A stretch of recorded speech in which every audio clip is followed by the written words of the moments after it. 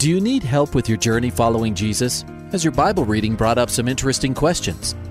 I need a prayer request. I've heard pastors talk about you can't get to heaven just with good deeds. I was just wondering what you guys think. Is there a correlation between the seventh trumpet in Revelations as the last trumpet, or is he talking about some other trumpet?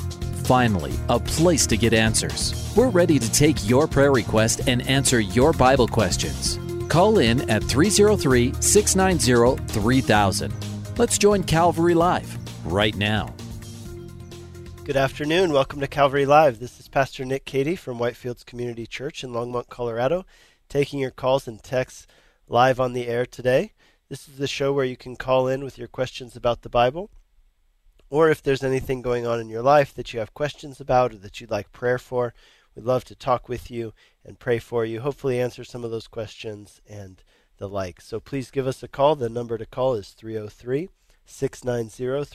It's 303-690-3000, or text us at 720-336-0897. Once again, the text line 720-336-0897. We want to welcome all of you who are tuning in, wherever you're tuning in from.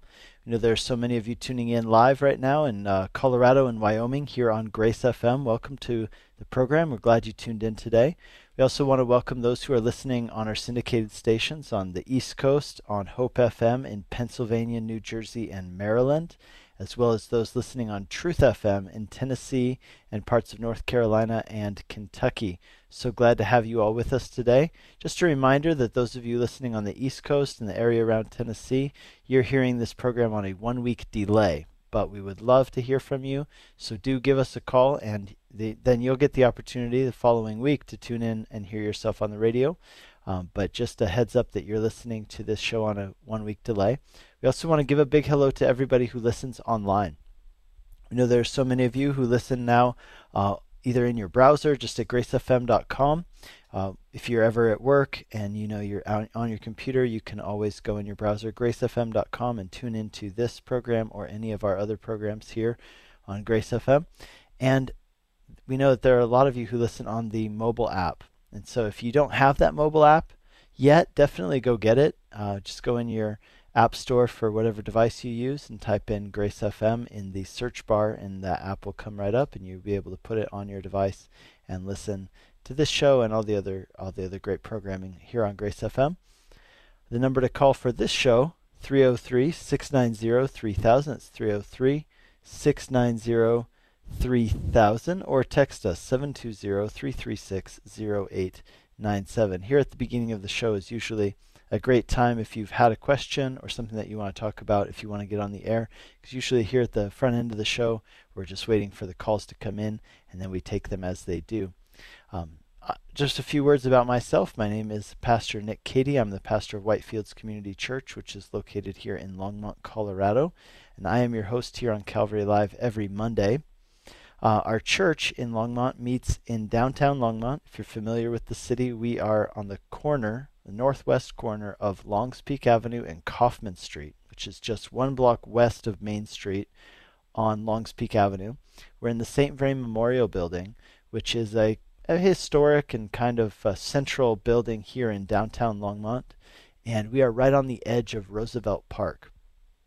Roosevelt Park is our city park here in Longmont, and our building is actually just directly to the south of the downtown park and ride here in Longmont at 8th and Kaufman. We're just on 7th and Kaufman, which is Longs Peak is 7th Avenue here in Longmont. And so we're right on the northwest corner in the St. Vrain Memorial Building, 700 Longs Peak Avenue.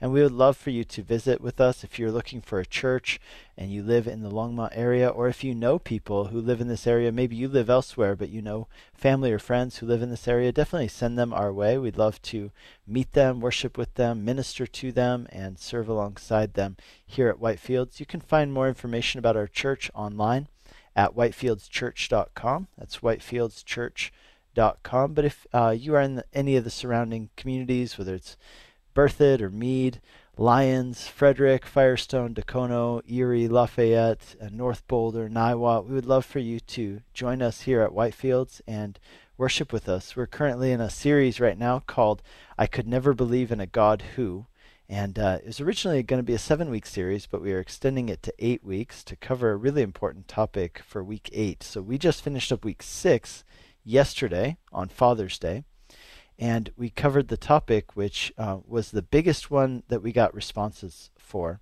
because what we did in preparation for this series is we put out a poll online, and many of you listeners here on Grace FM, as well as many people in our church and people outside of our church, filled out this questionnaire and this poll, and we asked people, how would you finish this sentence? I could never believe in a God who, meaning what are the things that cause you the biggest hurdles? What are the biggest struggles for you when it comes to putting your faith and trust in Jesus and the Bible? What are the things that even maybe you would say, I am a believer, but here's the thing I really still struggle with the most?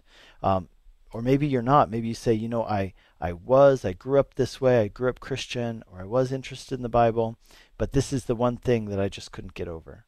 And so what we've done over the course of these weeks, and what we're continuing to do for the next 2 of this series, is we're directly answering those questions, just honestly, straightforwardly.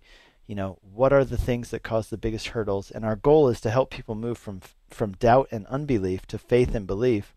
And we want to help people put their trust in Jesus. And one of the reasons is because clearly the Bible says that what you believe is of utmost importance. Not only does it shape the way you live, but it shapes your eternal destiny. Jesus said, whoever believes in me. And so, the Gospel of John says, I've written these things so that you would believe, and by believing in Jesus, you would have eternal life. And so what you believe is extremely important. So we want to help people believe. The other thing we want to do is we want to help remove some of the barriers that people have had if they're not indeed necessary barriers. I think that a lot of things that people point to and say, this is the thing that I struggle with the most, they're actually really good answers to those questions, and we want to provide those answers. And the other thing we want to do with this series, we want to train people. And so if you, I'm sure that you probably have conversations with people that people at your work who ask similar questions to the ones that we've been covering. So some of the things we've talked about, we talked about, is the Bible really trustworthy? This past Sunday, the number one response we got in our poll was, I could never believe in a God who allows bad things to happen to good people, or who allows suffering in the world, or who allows children to suffer, or atrocities to take place, and things like that. And we talked about that. That was yesterday. That sermon's already up on our website. If you are interested in checking out the answers that we gave to that issue, you can check out whitefieldschurch.com and just look up the sermon section there, and it's right there, and you can download that for free and listen to it, or you can listen to it on our podcast. This Sunday, for week 7, we're going to be talking about this. I could never believe in a God who hasn't proven his existence. We're going to ask the question, is there any empirical evidence that God exists, right? Do we just believe in God because the Bible says that he exists, or is there actually evidence outside of the Bible which points to God's existence? And has God proven his existence? We're going to talk about that a lot this Sunday, and we're going to dive into that issue. And then for the final part of this series, a really hot topic, we weren't originally going to include it, but we feel like it's necessary, is this. We're posing the question, or answering the person who would say, I could never believe in a God who doesn't approve of or doesn't condone certain people's sexual preferences or sexuality. And so we're going to deal with that issue head on. I know that's one that causes a lot of controversy these days, but we feel like it's such an important issue that God's people, God's church, we need to be prepared to answer that question and deal with it. So that's what's going on with us at Whitefields.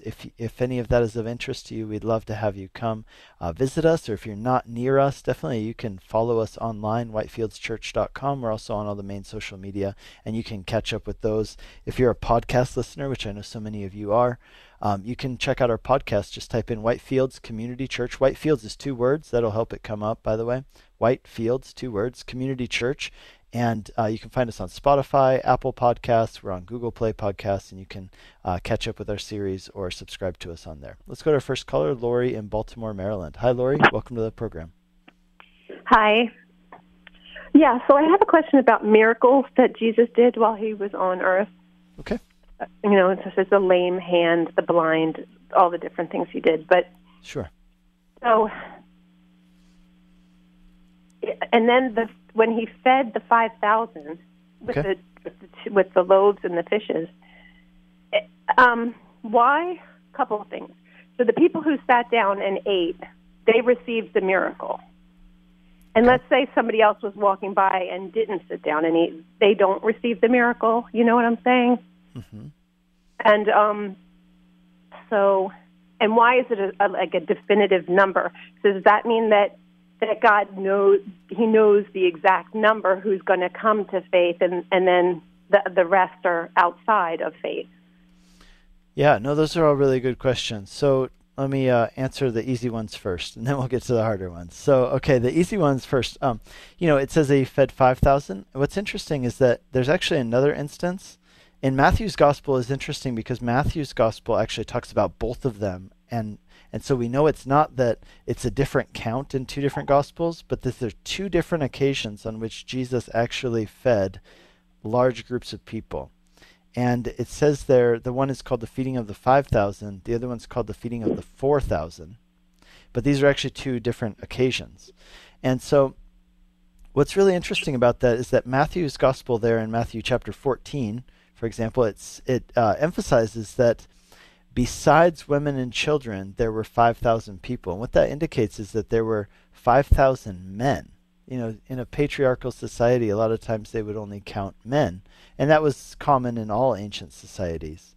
And so what we have is that it says there, Matthew 14, there were about 5,000 men besides women and children.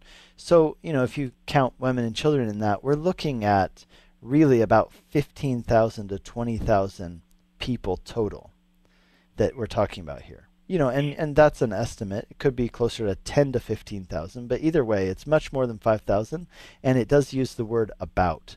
So we know that this is not like a specific number. It's not like, there weren't 4,999 people, somewhere around 5,000. Like, I don't know if anybody did a head count that day, but it was a lot of people. And that was just the men. So we're dealing with quite a few, many more people. And the same goes with the feeding of the 4,000, which comes after that in Matthew's gospel. So that's your first question. Now help me understand your other questions. In regard to this. So the other question is, like, when he healed the blind man or the lame man, those people received the miracle, or the lepers, they received the miracle, just like we received the miracle of rebirth. Okay. And the Spirit, and so drawing back to the people who sat down. So let's say there were 40,000 people walking around, but only this many people sat down and were given the bread, and they kept passing it and passing it and passing it, and then it just kept continuing and multiplying. But then the people who didn't sit down didn't get the miracle, because the people who are just walking by, they didn't receive the miracle. So in other words, is it representative of Jesus feeding those who would sit down and eat with him? You know what I mean? Yeah, sure. So there's quite a lot of, it's hard to make an argument from silence, which is really where this seems to be going to me, is that there are a lot of things that we don't know about the situation. And I think that we're better off not drawing too many conclusions about things that we're not told. And one of the reasons for that is because if we're not told that information, it's probably by choice, God's choice, to not tell us that information, right? So were there other people walking around? We have no idea. But my guess is probably not. It says that there was a crowd, and the people in the crowd were getting hungry. That's why they, got the food out to begin with. That these people had been there for a very long time, and they were getting hungry, and rather than having the people disperse and go to, find food in surrounding villages or towns or whatever, Jesus said no, he wanted the people to stay there, and so he provided food for them by multiplying the lunch of this boy, for example.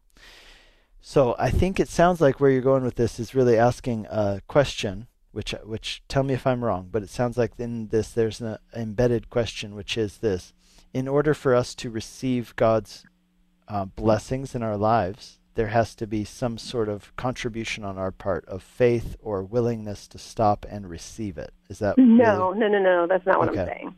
Okay. No, because I know that's not true. But what I'm saying is that it just, like, the reason I thought of this today, because I was making banana loaf. Okay. And I want everybody to taste it. But some people say, ew, I don't like it because it's gluten-free. And other people will be like, yeah, let me try it. So I have a certain amount of pans that I bought and a certain amount of ingredients, and I realized, wow, like God knows the amount of people that he's going to feed beforehand, I would think. I mean, he wants everybody to be saved, but I think he knows how much he's going to need. So what I'm saying is those people who, I think it was more of a philosophical thing, those people who receive the miracle just like a believer receives the miracle, but a non-believer doesn't. It's as simple as that. And I thought that was all that parable was kind of representative of that, where let's say you're a lame person and you go, you can't fix my hand, so you walk away. You say that to Jesus' face. Well, he's not going to heal it. But remember, he would say, if you believe I can, stretch it out, stretch it forth. And they didn't do anything on their own part. He was just commanding them to do something, and they followed. But I'm saying that some people say that's hogwash, and they won't. Those people don't receive the miracle, is what I'm saying. Yeah. Yeah, I mean, I think that's true in some cases, but I think that with this was not a parable at all. This was not intended to be a story through which he taught a spiritual principle. Rather, this was a historical event that happened not just one time, but at least 2 times. And so I don't think that we should necessarily allegorize it so much as it sounds like you might be doing there. I would say that, look, this is what happened, and I would say that this is probably one of those cases where it happened whether or not people received it or not, right? Like you could pass on eating the bread that was given to you and the fish that were given to you because maybe you don't like fish or bread for some reason, or you're not hungry enough. But I think that there was still enough for all these people. Oh, I got it. So. Okay. Sounds great. Awesome. Hey, thanks for your call. And thanks for your question. God bless you, Lori. You too. Bye-bye. You're listening to Calvary Live. This is Pastor Nick Cady from Whitefields Community Church in Longmont, Colorado, taking your calls and texts on the air today. The number to call, 303-690-3000. It's 303-690-3000. We have 2 open lines. It's a great time to call in. The text number is 720-336-0897. Let's go to our next caller, Tony in Denver, Colorado. Hi, Tony. Welcome to the program. How you doing? Thank you. I just had what I would believe to be a somewhat simple question. I wanted to know the clarity on what was created on day 1 in creation story. So I've heard 2 different things. One is in the very preface of in the beginning God created the heavens and the earth. That is a preface of what he's about to do. And over the next several days, he creates the universe. And then, of course, what's been taught is on day 1, he creates the universe and calls into light, and then spends the next days kind of forming the earth, concentrating on the earth. But the entire universe, the span of the universe, is created on day 1. I was just wondering if there's any scripture that supports one versus the other. Yeah, so let me just kind of summarize your argument again, just for any of our listeners who might not be tracking. Yes, 2 views on how the creation of the world took place, and part of that is also because of verse 2, which says this: in the beginning God created the heavens and the earth. And it says the earth was without form and void, and darkness was over the face of the deep. And the Spirit of the Lord, or Spirit of God, was hovering over the face of the waters. And so the question is, did God create the earth on that first day, or did he create the earth? Is what's being described maybe a recreation of earth? That's another theory, sometimes called the gap theory, where it says that God created the heavens and the earth at one time, and then something happened, and they were without form and void, and darkness was over the deep, and then God intervenes and then begins recreating the earth, so to say. There's really a ton of speculation there. I don't believe there's any scriptures, and I could be wrong, and if I am, I'm sure that I'll get some texts about it. But I would say this, that to me, a simple reading of the text is that is a preface to what is about to happen. And that's a statement, right? It's just in the beginning, God created the heavens and the earth. And it is a great statement because it says so much about who God is and where the origin of the earth comes from. Right. So I take the very first verse to be the preface, and verse 2, truly, actually. Verse 1 and 2 is that there's a preface to what's going to be happening, and then verse 3 begins the actual 7 days of creation, or 6 days of creation plus 1 day of rest. Okay, well, that's simple enough. the answer is we don't truly know. I was wondering if there was the scriptures, one way or the other. I believe in the same manner that you do, but I didn't know that seeing it taught two different ways. I didn't know if there was one specific scripture that may have clarified that and make me wrong in believing what I believe, but I guess we'll know in heaven. That's true. One thing I would just add to this is that I think that one of the things that people often miss when reading Genesis chapter 1 is that to us, when we read in English, it seems prosaic, meaning that it's written in kind of, what's the word I'm looking for? Prosaic as opposed to poetic, right? And so, but, in Hebrew, the first chapter of Genesis is considered to be very poetic. So there's rhyming that takes place in it, and the structure of it is the structure of a poem, which is very different than chapter 2. And so people are like, why are there two accounts of creation? Well, of course, in the first chapter, he goes into more detail about what order things were done in. And chapter 2 really focuses specifically on the creation of human beings. Right. But I think it is worth noting, that Genesis 1, while it does give us information about the order of creation, the purpose of it is really worship. And I think that that's something that a lot of Christians today that I've encountered fail to see about Genesis 1. That we try to read it more as a textbook when it's meant to be read as a poem. Now, again, I just want to be clear, that isn't to say that it isn't conveying true information. Right. But it is meant in other words, what is the purpose of what we write? The number one purpose of Genesis chapter 1 is to bring us to a place of worship and awe immediately. And so that's how I think we need to keep that in mind as we read like a verse like Genesis 1:1. It says, in the beginning God created the heavens and the earth. The purpose of that writing, why it's written that way, why it's the very first verse in the Bible, is to be like, boom, hit you straight in the heart and in the mind and say, wow, this is what we're talking about. This is the God who we're talking about. So right. And to my second question, so there's three active nouns that I noticed when I would study.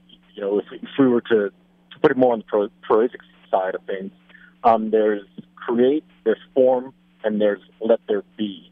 What's your take on the three not being interchangeable? For instance, light, he calls it into being. Some people say he creates light. The way that I read it, I wouldn't see that being interchangeable. So I'm just wondering if there's your take, because in a very general sense, everybody always speaks about God created everything, and of course I believe that. But in the active sense, as you read that first chapter, there's three different actions that take place, and I don't believe that they would be interchangeable, but I may be wrong. Yeah, I mean, I don't see any reason for them not being interchangeable in the sense of, like, look, he's creating. I think that the idea of forming is more taking something which is already material and giving it shape and form. So there's that. I think creating maybe is a more general term, but the idea of let there be, he's speaking something into existence out of non-existence. This is, in theological terms, this is creation ex nihilo, which means creation out of nothing, which is a very important doctrinal belief that we have as Christians, that God didn't just take existing things and shape them. He actually created everything that was, and before these things there was nothing except for God. So, all right, Tony, thank you for your question. God bless you, and thanks for calling in. All right, bye-bye. You're listening to Calvary Live. This is Pastor Nick Cady from Whitefields Community Church, taking your calls and texts on the air today. We have all open lines. The number to call is 303-690-3000. That's 303-690-3000. Or you can text us at 720-336-0897. Once again, that text line is 720-336-0897. Just this past week on a Wednesday, just kind of following up on Tony's call, this past week on Wednesday, I got invited to an event at I'm trying to remember which hotel, Westin Hotel in Westminster here in Colorado, and it was for Answers in Genesis, and it was for members. What's interesting is I'm not a member. I would be one, but My son is one. So my son, who is 11 years old, is a member of Answers in Genesis. And so I got invited as a guest of my son to this special dinner with Ken Ham last Wednesday at the Westin Hotel in Westminster. And it was great. We got to talk with Ken afterwards. And my son is a huge fan. Reads a lot of their materials that they put out, a lot of their books, and he subscribes to their magazine. And I guess he's a signed up member, and so he got invited to this nice dinner with Ken Ham, and we got to chat with him. But they're doing a great ministry. I would encourage you, for those of you looking for good resources online about these kind of things, like we're talking about when it comes to how exactly do science and the Bible connect with each other.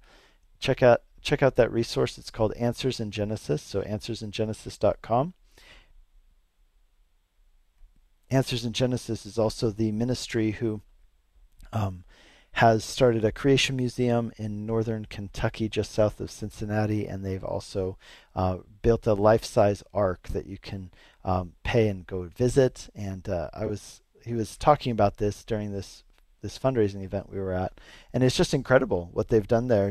Kind of the whole scale of it is much bigger than I would have expected. And they were telling great stories about even public school groups going and taking their students there and getting to see these things and encounter what the Bible says and what it would have looked like in real life, as we do believe that these stories are not just mythological stories, but they're the true stories of the world. And so very cool work that they're doing. Go check them out, answersingenesis.com. Ken Ham is a legend, and it was great to meet him last week. Hey, we've got all open lines. Give us a call. The number is 303-690-3000. It's 303-690-3000, or text us at 720-336-0897. Once again, the text line 720-336-0897. This is a show where you can call in with your questions about the Bible or anything going on in your life. We'd love to hear from you or talk with you. We are going to be going to our 2-minute break in just 1 minute from now. But I do have some text questions that we'll be addressing probably after the break. But here's what some of them are. Maybe this will inspire some of you who are looking to call in with your questions. We're going to be talking about this question: Do Christians and Muslims worship the same God? Apparently, there's been some talk online about this recently because Southern Baptist pastor named J.D. Greer recently received some criticism over claims that he said that Muslims and Christians worship the same God. And one of the things that this person who texted in wrote was this: that isn't it true that there are some that historically early Christians didn't see Islam as a different religion, but they actually saw it as a Christian heresy, right? So they considered Islam a Christian heresy. So we're going to be talking about that on the other side of the break, as well as the book of Esther. Is the book of Esther really historically reliable? Like, is it allegorical, or is it actually true historically? As well as the question of, are some parts of the Bible more inspired by God than others? But right now we're going to be going to our break in just a minute. We'd love to hear from you. Do give us a call. The number is 303-690-3000. It's 303-690-3000, or text us at 720-336-0897. If you call during the break, we'll get you on right after that ends.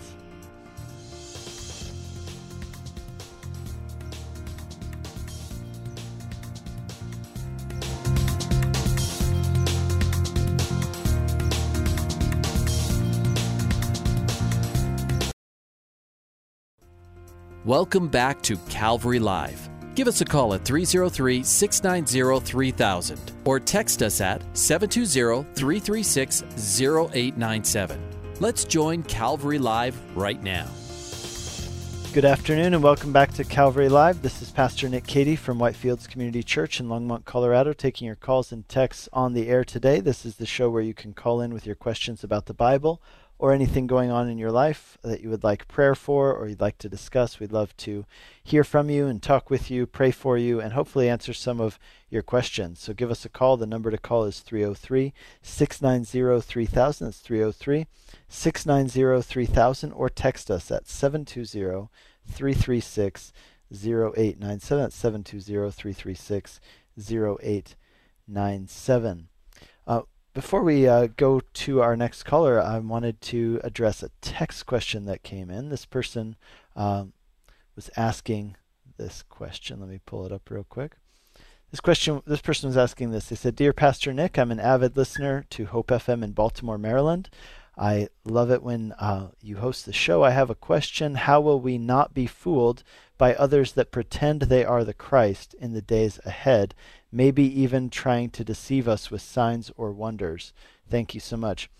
Okay, so the text that you're referring to comes from a passage called the Olivet Discourse, which is found in the Gospel of Matthew, Mark, and Luke, the Olivet Discourse. And the Olivet Discourse was a teaching that Jesus gave to his disciples on the Mount of Olives, which is a hill just to the east of the old city of Jerusalem. And it was during his Passion Week, which is the final week leading up to Jesus' crucifixion and then his resurrection after that, 3 days later. And so during that week, you remember that Passion Week, it began with Jesus being welcomed into the city of Jerusalem and hailed as king. They laid down palm branches on the street. He rode in on a donkey, which was the fulfillment of a prophecy.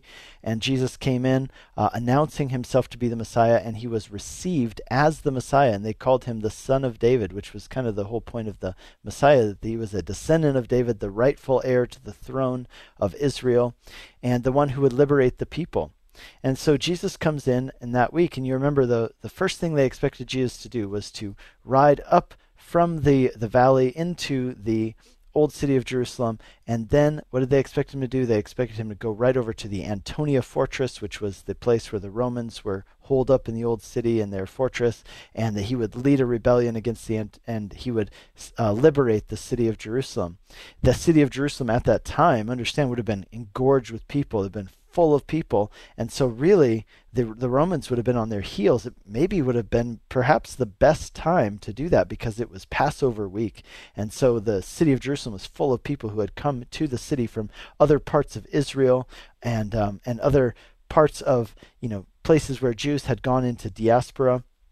So now they've come back to the city. There's so many people in the city. You can imagine the Romans are probably pretty defensive. And Jesus comes in, but instead of going to the Antonia fortress where the Romans are based with their military, Jesus instead went to the temple. And instead of driving out the Romans, what did Jesus do? He drove out the money changers and the people who were ripping other people off in the name of God. And so he goes there, and that's not what people expected him to do. And over the course of several days there, Jesus, in a way, had everybody on his side expecting him to be the liberator of the people. And he went in, and within a couple days, those same people who had shouted Hosanna had turned against him and were shouting a different phrase. They were shouting, "Crucify him," by Thursday or Friday. And so the Olivet Discourse is a talk that he gives to his disciples, that during that week when he's in Jerusalem, when things are really at like a fever pitch, he walked up on the Mount of Olives, which is just a hill to the east of the old city, and he stood there and he looked over the city and he told them about some things that were going to happen. And here's what's really important to understand about the Olivet Discourse, is that the disciples asked Jesus two questions. Number one, when will these things happen?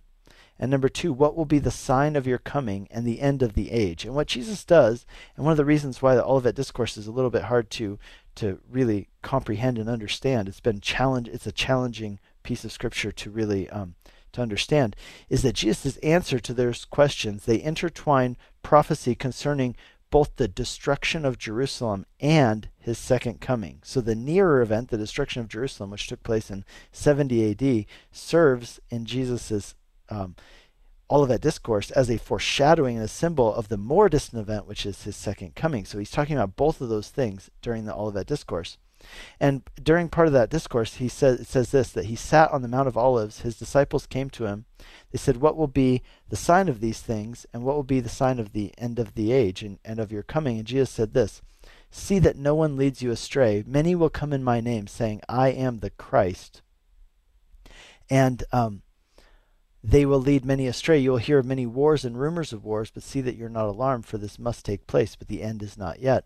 And later on, Jesus says this, that there will be those who come in his name and even do signs, and if possible, they will even lead away some of those who are believers. And so Jesus' answer, again, he tells them these things. Watch out for those who come claiming to be the Messiah. And what's interesting is that how will we know that, how will we not be deceived is the question this texter asked. And there are a few things I would point out. Jesus is talking about three things. Number one, people who are claiming to be the Messiah. And that's interesting because, we know that historically after this, about 100 years after Jesus, there was a man who came and led a rebellion against the Romans. His name was Bar Kokhba, and he came about 100 years after Jesus. And what's ironic is that those who rejected Jesus when he came to them as Messiah, they ended up falling for a couple of false messiahs who came after Jesus. And that's what Jesus is warning his disciples. And as they're, they would have been recording this, he would have wanted them to record that. Hey, be careful. Other people are going to come claiming to be the Messiah, and they're going to lead you astray. Don't follow them. Well, that's exactly what happened in the years following Jesus' ascension into heaven, is that other people did come claiming to be Messiah and caused a lot of problems. Another thing is that people claim that Jesus had returned or that they are Jesus. So this is what Paul talks about in 2 Thessalonians in particular, that the Thessalonians had this misunderstanding where they thought that Jesus had returned and that somehow they had not been part of it, that, they hadn't been taken up to heaven. And so they were like, oh no, we missed Jesus' second coming. And Paul the Apostle had to write to them and say, guys, you did not miss the second coming. It hasn't happened yet. People might say that Jesus has returned, but he hasn't returned yet.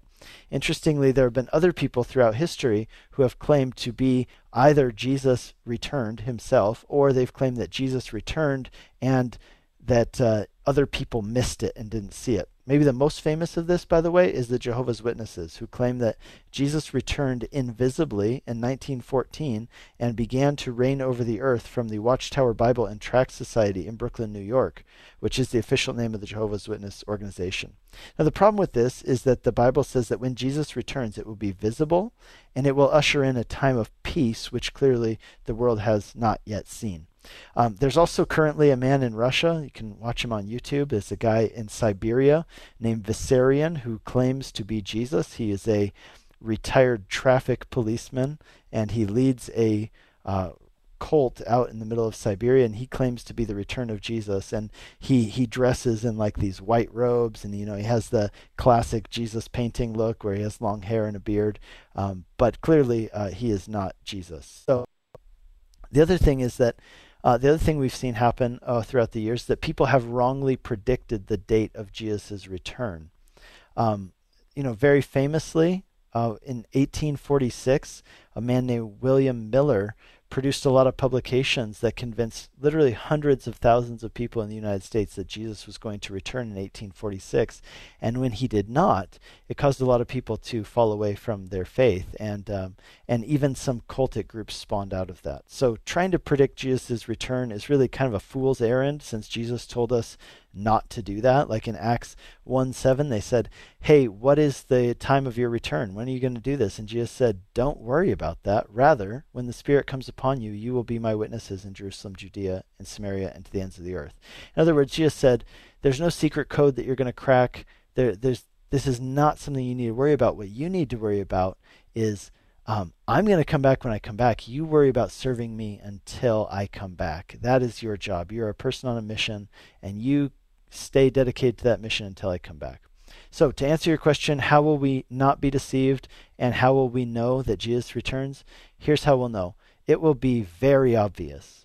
Everyone will know. The Apostle John says in Revelation chapter 1, verse 7, it says, behold, Jesus is coming with the clouds, and every eye shall see him. Now, what's interesting is that John said that. That's the Apostle John who wrote Revelation. And he didn't need like some special vision to know that everybody's going to see Jesus when he returns.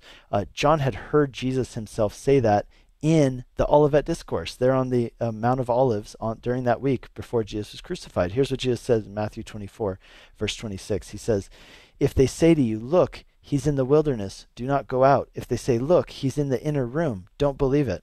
For as lightning comes from the east and shines as far as the west, so will be the coming of the Son of Man. So how to be sure that you're not deceived? Well, ignore alleged predictions or claims of Jesus' return. Jesus' second coming will not happen without you knowing about it. I guarantee it. Jesus said it. So hope that answers your question. Thank you for that great and intriguing question. You're listening to Calvary Live. This is Pastor Nick Cady from Whitefields Community Church in Longmont, Colorado, taking your calls and texts on the air today. Let's go to Peggy in Denver, Colorado. Hi, Peggy. Welcome to the program. Hi. I was just going to make a sidebar comment on your comment about God and the other Muslim God being the same. Okay. So a few years ago, I read a book about a man named Samuel Sewall, and he was a Salem witch judge. And it's all about him through his diaries that he kept. And he repented for being a Salem witch judge. Okay. But in his diaries, he always prayed about Muslims coming to know the true Christ, and he also prayed about them being our enemies of the United States. Okay. And so I just thought it was interesting that clear back then and even today, people think that we all pray to the same God when, in fact, even back during the Salem witch trials, this man knew the difference. Oh, yeah. Yeah, it is a really interesting topic, and I think there's a few things that are really noteworthy to say about it. I have a website where I write articles, and so I've written an article for this. It doesn't come out until tomorrow, but I would encourage you to check it out and maybe leave your comments on there. But my so I'll just give you the address for the blog. Again, this Okay. post won't come out until tomorrow, Okay. but it is nickcady.org. So it's nickcady.org. And I wrote a whole post on this. I thought it was pretty interesting. It was in response to a question I got asking this. And here's why it's so interesting, is because it's pretty well documented that early Christians, so Islam came about in the 7th century, so 600s AD. And during that time, it came about in a region where there were a lot of Christians, because in the Middle East, before Islam really took over the region, that was a very Christian region. Not necessarily the Arabian Peninsula where Muhammad was at, but the other areas of the Near East, like what's now modern-day Jordan, Syria, Iraq. These were all very Christian areas. And Lebanon, for example, even until very recent times, was majority Christian. And Egypt was a majority Christian country at that time. So what's interesting is that the Christians at that time didn't actually view Islam as a different religion. They viewed it more along the lines of how we would view Mormonism. And I found that really interesting. So I did some research on that and kind of came up with, okay, so when we ask the question, are we praying to the same God? Well, the real issue is this: what are the defining characteristics of the God that we believe in as Christians and Bible believers, and what are the defining characteristics of God according to Islam and the Quran, and are they different? Right? Because Allah is really just the Arabic word for God. It's very similar to our word for God. It's a generic term for the supreme deity. But they have very different characteristics. So the God of the Bible, this is why Christians and Jews tend to have more affinity for each other, because we believe that God has the same attributes, whereas the God according to Islam and the Quran has different attributes. And so I think that based on that, we can say that we're not talking about the same God. Right, yeah. That's But interesting. Here's where I found this really interesting. I think that those Christians were right, that Islam is actually more similar to Mormonism than to, let's say, like Buddhism or Hinduism, right? And here's one of the reasons, is because think about some of the similarities. Both of them claim to be built upon the Old and New Testaments, both Islam and Mormonism, but they both claim that the Old and New Testaments have been corrupted and are therefore not trustworthy. And both of them claim that there's a new revelation. For Islam, it's the Quran. For the Mormons, it's the Book of Mormon. Both claim to have a new prophet, Muhammad on the one hand and Joseph Smith on the other. Both change the identity and the story of Jesus, and both teach what we call a works-based salvation. So I found that very interesting, and really the big question is, are there some shared assumptions about God that we can use to evangelize Muslims? And I think the answer is yes, but we have to be very careful that we don't go so far as saying that we're believing in the same God. Agreed. I agree. Yeah, I just thought it was interesting someone clear back in those times knew that. Sure. Yeah. Yeah, and I bet, you know what? I bet you could go back a lot further and find that same thing. Because, like Islam came about in a region where there were a lot of Christians. And it spread into areas and kind of took over areas where there were Christian populations. And so there's actually quite a lot of writing from like the 7th, 8th, 9th, 10th centuries from Christians dealing with the issues of Islam and trying to respond to it. So, yeah, that's really cool. Melinda, thank you for that question. Yeah. God bless you. Oh, okay, right, thank you. Bye-bye. You're listening to Calvary Live. This is Pastor Nick Cady from Whitefields Community Church in Longmont, Colorado, taking your calls and texts on the air. Let's go to Melinda in Maryland. Hi, Melinda. Welcome to the program. Hello. Thank you. So my question is, how do you tell a loved one that a loved one who had unexpectedly died, and this loved one telling me that, oh, well, we'll see our loved one in heaven, knowing that I know, and I know she knows, that he did not live a Christian life. Mm-hmm. I mean, as far as, as I see with my naked eyes. I mean, so how, I'm not the one, I don't want to judge this person, but I just want to know, how do I say something to someone like that? I mean, they're so sure that this person is going to heaven. However, and I know about the thief on the cross. I thought about the thief on the cross, but I just don't know how to explain it. So I just don't say anything. Yeah. Yeah. So again, it sounds like you already know this, but I would just remind you that, the fact is none of us really know none of us really have the ability or authority to say who's in heaven and who's not. And, you don't really know what happened, I would say, in that loved one's, final moments of life, perhaps, or really where they were at with God. And so we entrust that to God. But of course, we do know that there's only one name under heaven by which we must be saved. And that if Jesus is a Savior, then to reject him is to reject salvation. So putting all those things together, here's how I deal with it. Because I've performed funerals for people who very clearly were not Christians. And, one of the things that I always do, because, that's really not like a very popular thing to say at a funeral, nor would it maybe even be a kind thing to say at a funeral, is to say, hey, I know you guys all hope that this person went to heaven, but guess what? They didn't. So I don't do that. But what I do is I say this. I go to Luke 16, and this is a passage I preach at particularly funerals of people who I'm not sure if they are in heaven, or I doubt that they're in heaven. And it's the story of the rich man and Lazarus. So it's Luke chapter 16, verses 19 through 31. And here's what's so interesting about this story. It says that there's a rich man, there was another man named Lazarus who was poor, maybe even like almost homeless.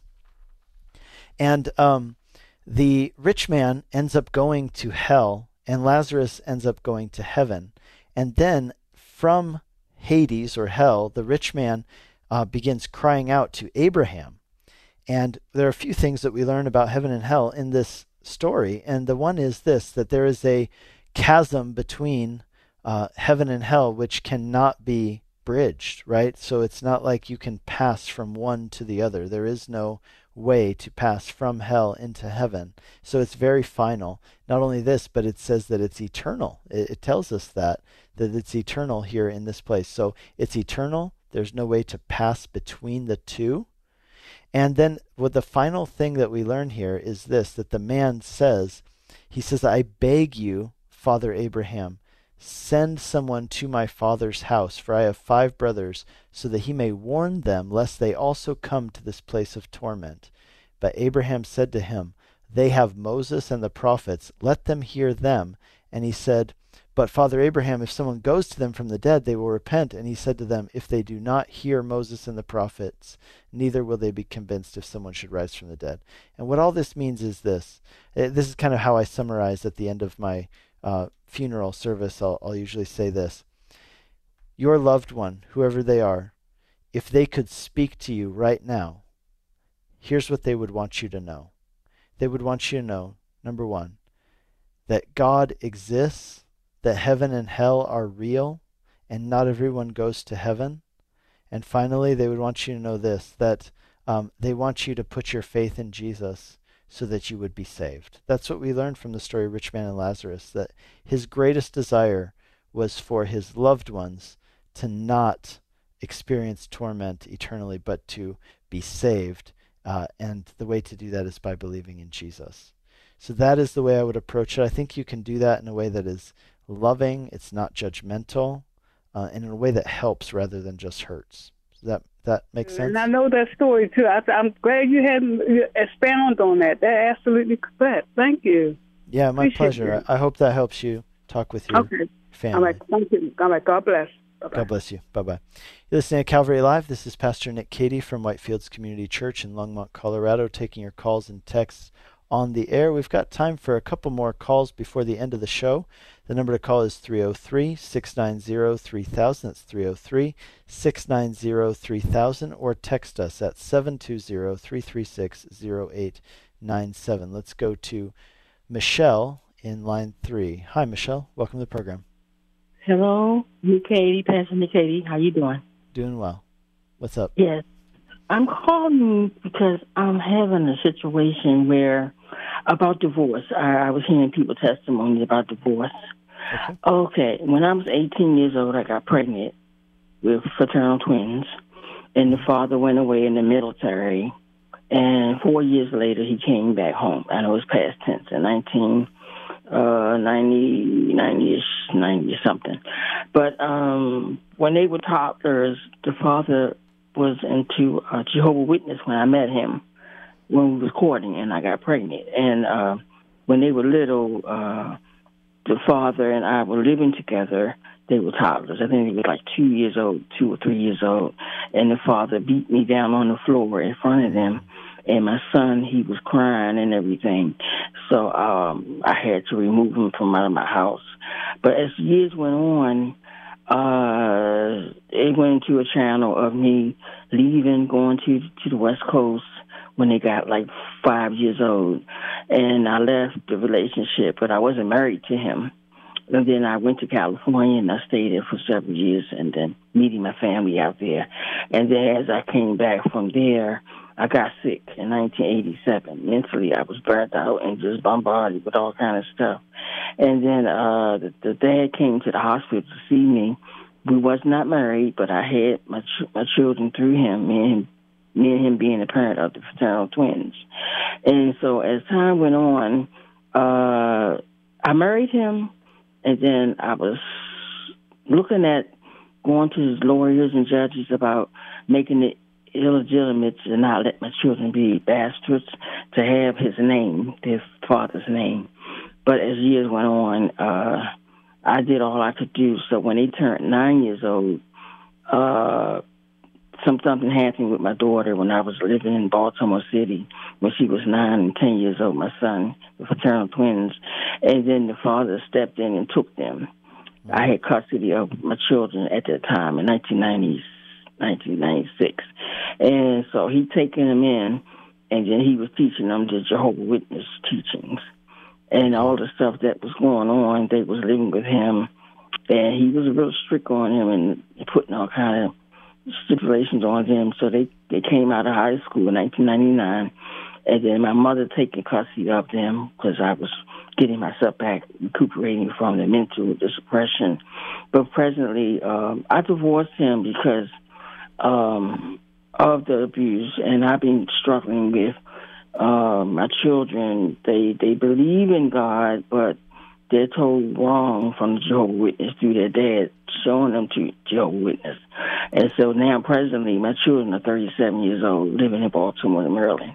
So, and they Michelle, live together. I'll just interrupt you real quick because we're getting near the end of our program. I want to know, what can I help you with? What is the question I can answer for you on this subject? Being unequally yoked, and I'm single, I'm divorced. And what about the scripture? Where is it found about sins of the fathers, and sins of the fathers and mothers? Sure, yeah, and that's found several places in the Old Testament. One of them is in even in Exodus 34, where it talks about the sins of fathers continuing on for generations. Here's what I would tell you. There's also a passage in Ezekiel chapter 18 which says this: I don't want you to say that the fathers have eaten sour grapes and the children's teeth are set on edge. And what that means is that Jesus is saying, God is saying in the Old Testament, he's saying, I don't want you to use that as an excuse and say, the reason I am the way that I am is because of my father. He says, or my mother. Everybody, he says, has to answer for their own sins. So he's talking about personal responsibility in that case. So I don't really think that verse. Here's how that verse might apply to your kids. With some of the stuff that they've been exposed to, sin-wise. Those are things which leave a mark on them, and they're going to probably be perhaps tempted in some of those areas. They might suffer the consequences of the things which they've been exposed to or that have been done to them or around them. But here's the good news. It doesn't have to be that way. It's not set in stone. It's not fatalistic. There is a way to be redeemed from those things in Jesus. You as a divorced person, I would encourage you with what Paul says in 1 Corinthians 7, that in whatever state you are in, do it fully unto the Lord. If you're married, be married fully unto the Lord. If you are single, be devoted wholly to the Lord. And it sounds like you have great opportunities to minister to your kids. I would encourage you to do that. There's a lot of really great resources there. One that I always point people to is called alwaysbeready.com. alwaysbeready.com. It's a friend of mine, Charlie Campbell, who runs this great ministry based in California, but he travels all over the world, and he speaks on subjects, for example, like Jehovah's Witnesses. How do we, what's the difference between that and Christianity, and what do we say to people who are caught up in that? So do check that out, alwaysbeready.com.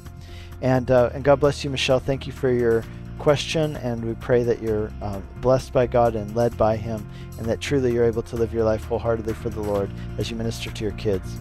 You've been listening to Calvary Live. This is Pastor Nick Cady from Whitefields Community Church. God bless you and have a great evening. You've been listening to Calvary Live. Tune in next time for prayer and God's Word.